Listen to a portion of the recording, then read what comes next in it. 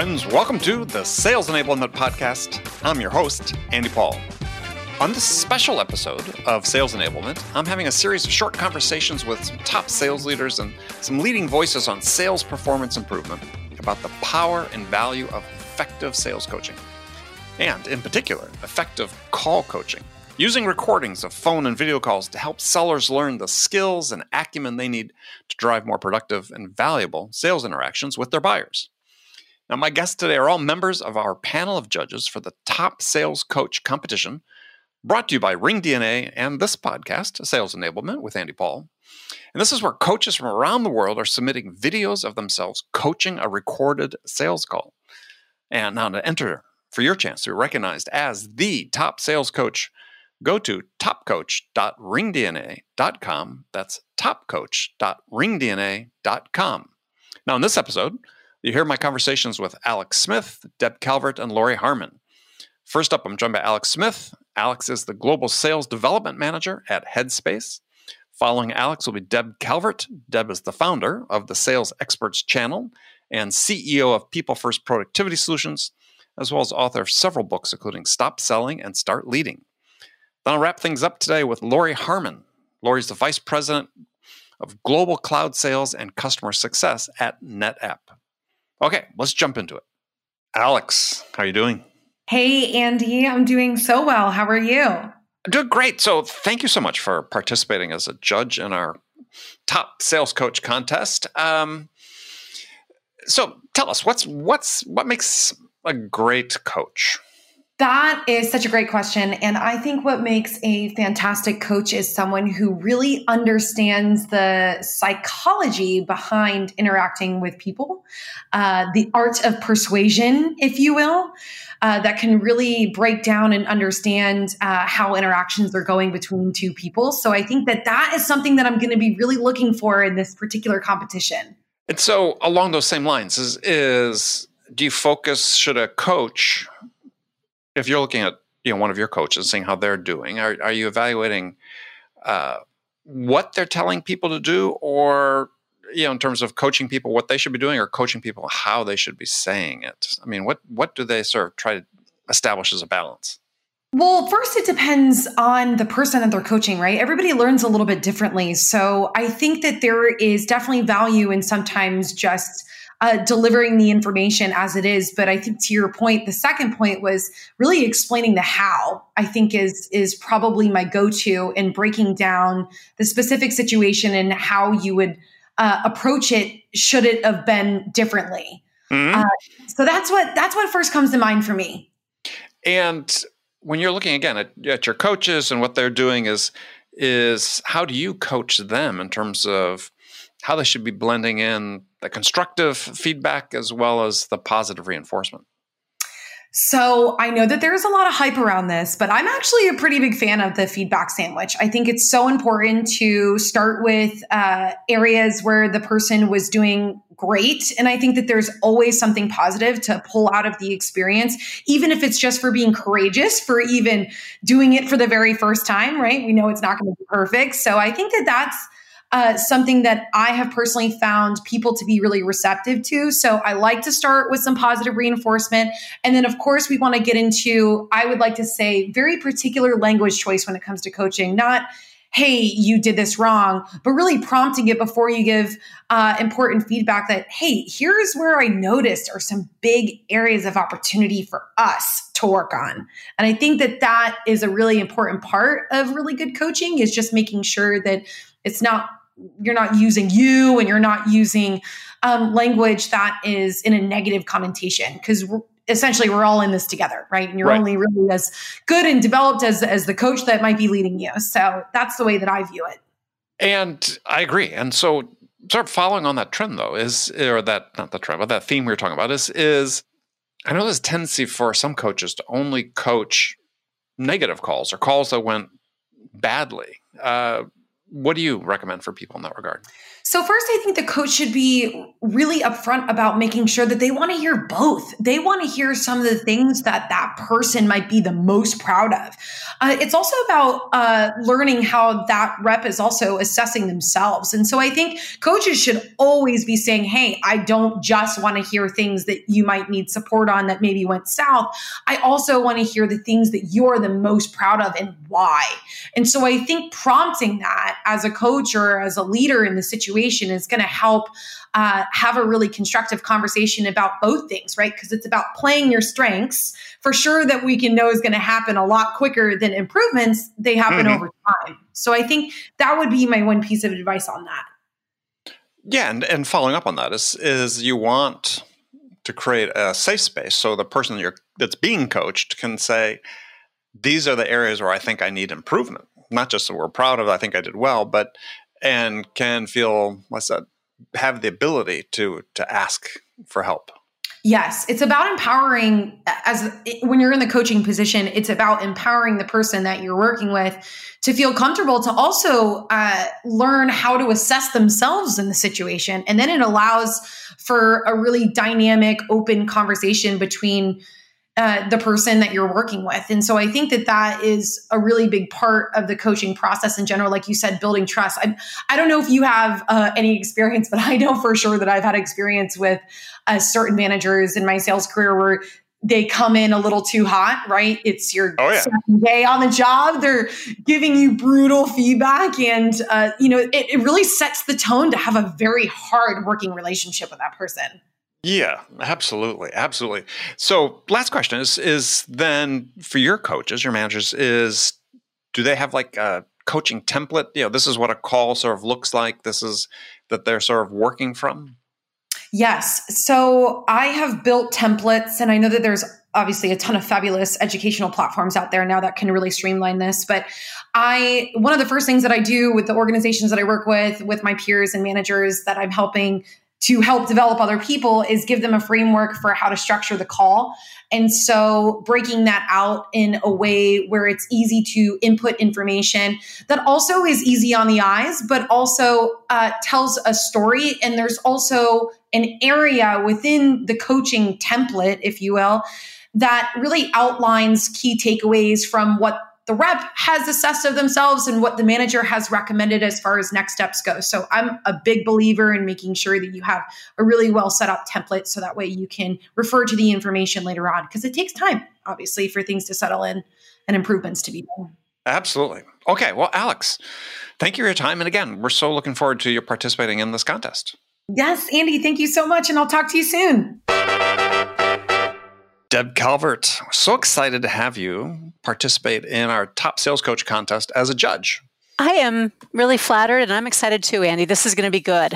Yeah. This is, I think, a really fun idea is to get people to have coaches submit calls that they're coaching and be judged for how well they do. So in your mind, what are the sort of elements of a well-coached sales call? Well, you can tell when somebody has received coaching. I do a lot of field coaching myself, and after one or two calls with a sales rep, I can ask, so where did you get coaching before? Because it really does show up.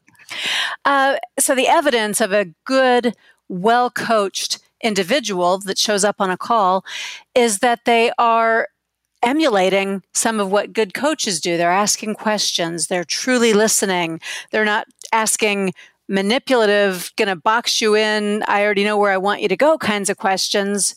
They're asking broader questions and natural drill downs to get to the essence of what they need to know. So isn't to some degree, and I've had this perspective for a while, that a good sales call in the way that you just described it is actually pretty similar to a good coaching call. I 100% agree. And people are often surprised by that because they think that coaching is the same as managing or mentoring. That's a lot of tell. And then they make the same mistake in sales calls. It's a lot of tell one way, as opposed to promoting self-discovery and holding up a mirror to reflect certain things back and allowing there to be opportunities for the person being coached or the person being sold to set some of their own goals. It's a huge difference. It makes a lot of impact. Yeah, I think it's the difference between going in, if you're a persuasion-based salesperson, then you go into a sales situation, confident that you know what's best for the buyer. And I think coaches oftentimes that make that same mistake as they go into a call to coach thinking they know what's best for the seller. Right. And they might be right, but that's beside the point. It's always important to get buy-in before you try to get the buy. So if something is my own idea and you're my seller or my coach and you help me discover my own idea, not manipulatively, but authentically, I'm in. I'm all in. Yeah, because you feel like you participated in that solution. Yes, exactly. So oftentimes I see this problem with coaches is they only focus on coaching what they think are sort of the negative calls. Yeah, there's a distinction. People often resist coaching because they only know the one type, which is coaching for performance. You're on performance review. Coaching is your last chance. It is something that is way too late in the process. Versus coaching for development. Let me take what you do well and help you build on that. Let me help you discover the places where you can improve, and you want to do that. And so you start setting some of your own goals toward that. Those two things go hand in hand when it's about development. Yeah, I like that perspective because I agree with you. Oftentimes, coaching comes as sort of a rescue mission as opposed to a function of development and making sure that managers, coaches, whoever's doing the coaching is budgeting their time to include development time. Yes. I often, as an outside coach, I often get a call where somebody wants to hire me as a coach, and it's only because they're too chicken to do what they really are expecting to do, which is to fire the salesperson or the executive even, because I do executive level coaching. And I just don't. I refuse to do that. For me, that it's not fair to the individual if this is just some last measure to pretend that they're going to have another shot. Right. Well, I agree. And so people that are submitting, the managers, the coaches submitting sample calls to their coaching, this is not, these are not rescue missions. These are, hey, how do I help you get better type calls, which is really, for people that want to get better, it's such a valuable resource. And I'm interested in your style of coaching, what you look for in effective coaches, sort of the mix between, the positive reinforcement versus the constructive feedback. Right. So my perspective on coaching is that you do need both, but what you need more than either of those are the promotion of self-discovery, which only comes with questions. And this is the big difference between being your cheerleader and being your coach. Being the fill-in player, jumping in mercenary closer to save the call, and staying out there on the sidelines where coaches belong. It's also the difference between being a manager or mentor, where I set expectations, I then hold you accountable, I tell you stories about how I would do things from my superior level of knowledge. All those have a place, but they're not coaching. I laugh at that because, in my mind, everybody has their own unique set of experiences, but doesn't necessarily make any of them superior to the others. And I laugh, right? Because it's, we all have our own way of doing things. And I think this is part of what the value of coaching is how do I help you become the best version of you, not a copy of me? Exactly. I tell managers, sales managers especially, that they need to wear 4 hats, and they need to know which hat to have on at the right time. Sometimes you manage. Sometimes you mentor. That's the sharing your stories and show and tell time. Sometimes you are a trainer, and sometimes you're a coach. And coaching is what has the biggest ROI. Research tells us that you get a lot more from people when you coach them, but you got to know the difference or you'll miss it out. Excellent. Agree 100%. All right. Well, Deb, thank you so much. This is going to be such a fun contest, fun event, and really excited you're joining us. Me too. I commend Ring DNA for doing this. It's important for all of us in the sales space to understand what coaching really is. So this is a great place to get that message out. Lori Harmon, welcome. Well, thanks, Andy. Glad to be here as always. Yeah. So we're so excited to have you as one of our judges on our call coaching contest. And I just want to spend a few minutes and go through what you think are the criteria for a great coaching call. And maybe just start with this is what is the role of the coach in a coaching call? Well, I think the role of the coach in the coaching call is to do everything they can to help the rep ideally in a positive manner. Mm-hmm. And so you want them to, the criticism or feedback is going to be constructive. So even though everything may not be positive, you want to try to minimum sandwich, positive, maybe less positive with something else that's positive so that you end up on a positive note. So I think overall, you want to keep the positivity there because the purpose of the coaching call is to help the rep to become better. And so it has a very good outcome. And it's, you're doing it because you want to help them and not because you want to do something that's going to make them demotivated. It should be somehow uplifting at the end, and by giving them really good tips and tricks and discussing maybe some of the situations, you want them to come out of it being more confident to go into the next call and do an even better job and have a better result. And I would think that for most coaches, the idea is not to say, hey, do it my way, but it's to give people suggestions so they can find their way to do it. Exactly. Yeah, give them different options so that they can explore what works for them and what doesn't. And I think the opportunity, one thing I'm really big on is the opportunity for the person being coached to do role play. Because getting comfortable before you go onto a call, your first call or your next call, is something that I think is very important for salespeople, especially some of the younger salespeople that might be starting out their careers and have less practice. Getting them comfortable before they start is really important. And the best way to do that is through some kind of a role play.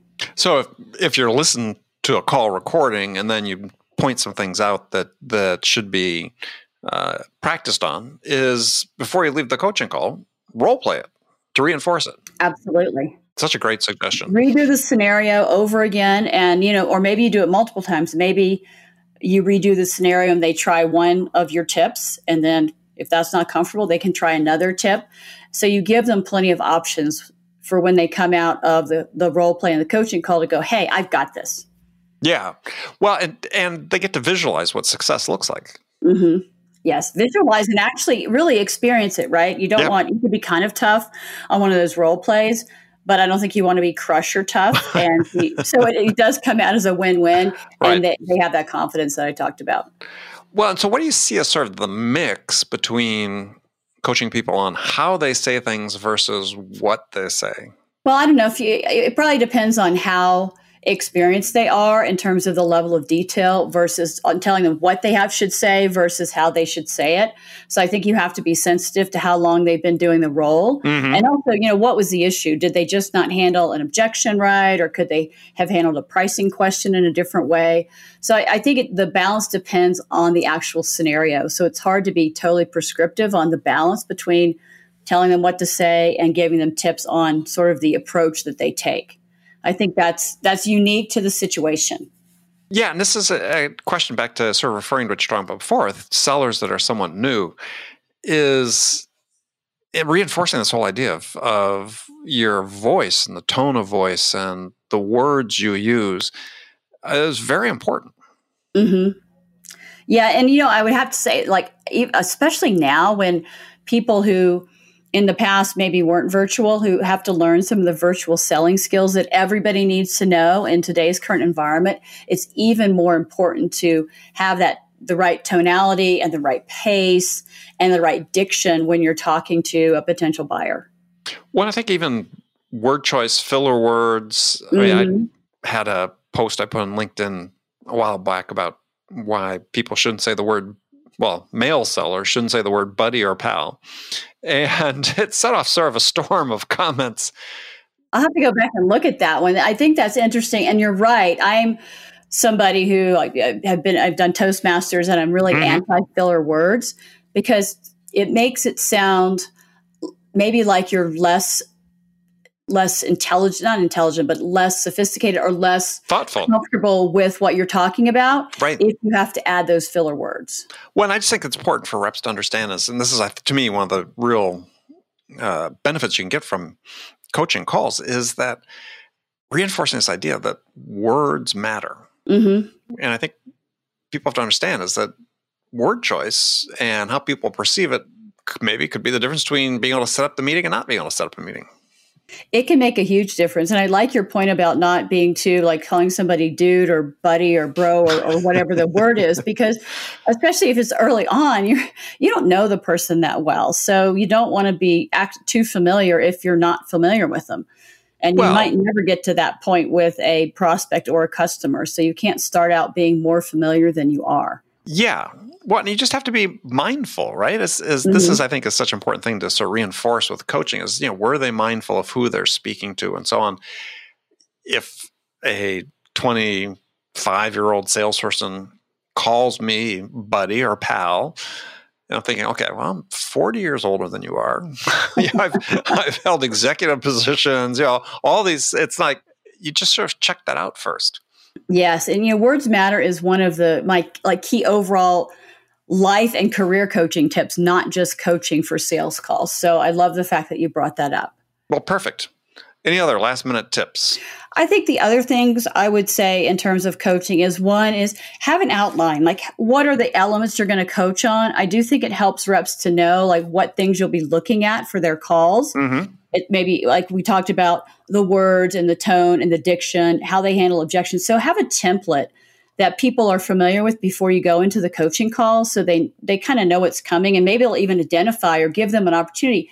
Hey, what do you think you could have done differently or better on that particular call? So they have an opportunity to talk to you and do a self-assessment. Mm-hmm. I think that's really important. And it's easier for them, especially if they're less experienced, to do that with some kind of a template. And the other thing I would say is frequency. A lot of times managers get really busy. So if the manager is the coach and there's gaps in when they're doing the coaching, I definitely think that's a problem. So it should be a regular event when they're doing coaching, because you can also coach them and say, hey, here's what you did great. And maybe there's no feedback that on an area for improvement, but you have this cadence going. And even if all the calls that week were perfect, if that's possible, you can end up having a really positive outcome and a good experience with the person you're coaching. Yeah, well, I think this idea of consistency is so key and it's really sort of analogous to like a TV program or that comes out on a regular, or my podcast that comes out on regularly scheduled dates. Mm-hmm. People expect it. And this idea, if you don't come out when expected, then people begin to lose interest. And this is going to happen too, is if you're not coaching people on a regular basis, as you talked about, establish the cadence with the expectations, you just don't get the same result. I agree. And sometimes if it's not regular and you just come up and do it when they don't have such a good call, it's going to be perceived in a more negative fashion. Like you're only trying to work with them on a negative event or a failed call versus just doing it on a regular basis to constantly lift up their skill set. And I think that's such a great point to end on is, coaching is not just about correcting mistakes. It's about positive reinforcement as well. Mm-hmm. And absolutely. Earlier in people's careers, actually at any time in people's careers, we all like to hear when we're doing a good job. Absolutely. I still like to hear that. Yeah, me too. Lori, you did a great job here. Well, thank you. So did you, Andy. I really always enjoy talking to you. Likewise. And enjoyed our session this evening. And thank you for your help with the contest. This is so much fun. I am really excited about it. I love the creativity that Ring DNA has put forth to set up this contest. And I think you're going to get a lot of interest from people. Excellent. I'm looking forward to sharing it on my social channels. Okay, friends, that's it for this episode. First of all, I want to thank you for taking the time to listen. I'm so grateful for your support of the show. And I want to thank my special guests, Alex Smith, Deb Calvert, and Lori Harmon. And as a reminder, to enter our top sales coach competition, go to topcoach.ringdna.com for all the details about how to enter your call. All right. Thank you so much for investing your time with me today. Until next time, I'm your host, Andy Paul. Good selling, everyone.